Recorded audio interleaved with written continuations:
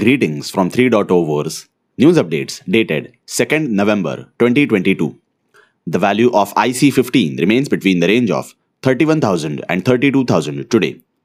Tether, Bitcoin, Ethereum, USD Coin, and Binance USD have been traded the most by volume in the last 24 hours. Cryptocurrencies are stable today. Bitcoin traded near $20,500. Ethereum traded near $1,580. Other altcoins are also stable today. Stablecoin issuer Circle has received an in-principle license from the Singapore's Monetary Authority through which it can operate as a payments company in the country. An emergency update was released to all of the Lightning Network's LND node operators after a critical bug caused LND nodes to fall out of sync chain.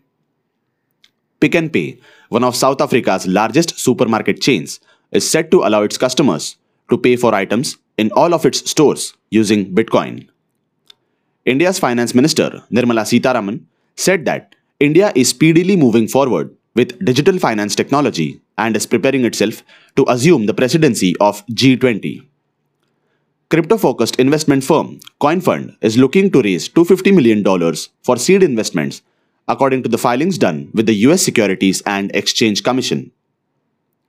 NFL legend Tom Brady launched an NFT company named Autographed, which has announced a new video podcast series of Tyrese Halliburton.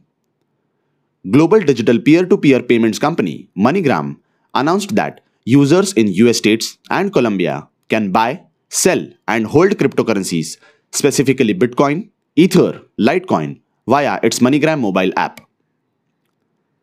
More updates. Our global multi-market trade execution platform is live now.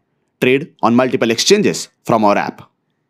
For more updates, do follow our Facebook, Instagram, Twitter, and YouTube pages of 3.0 Wars.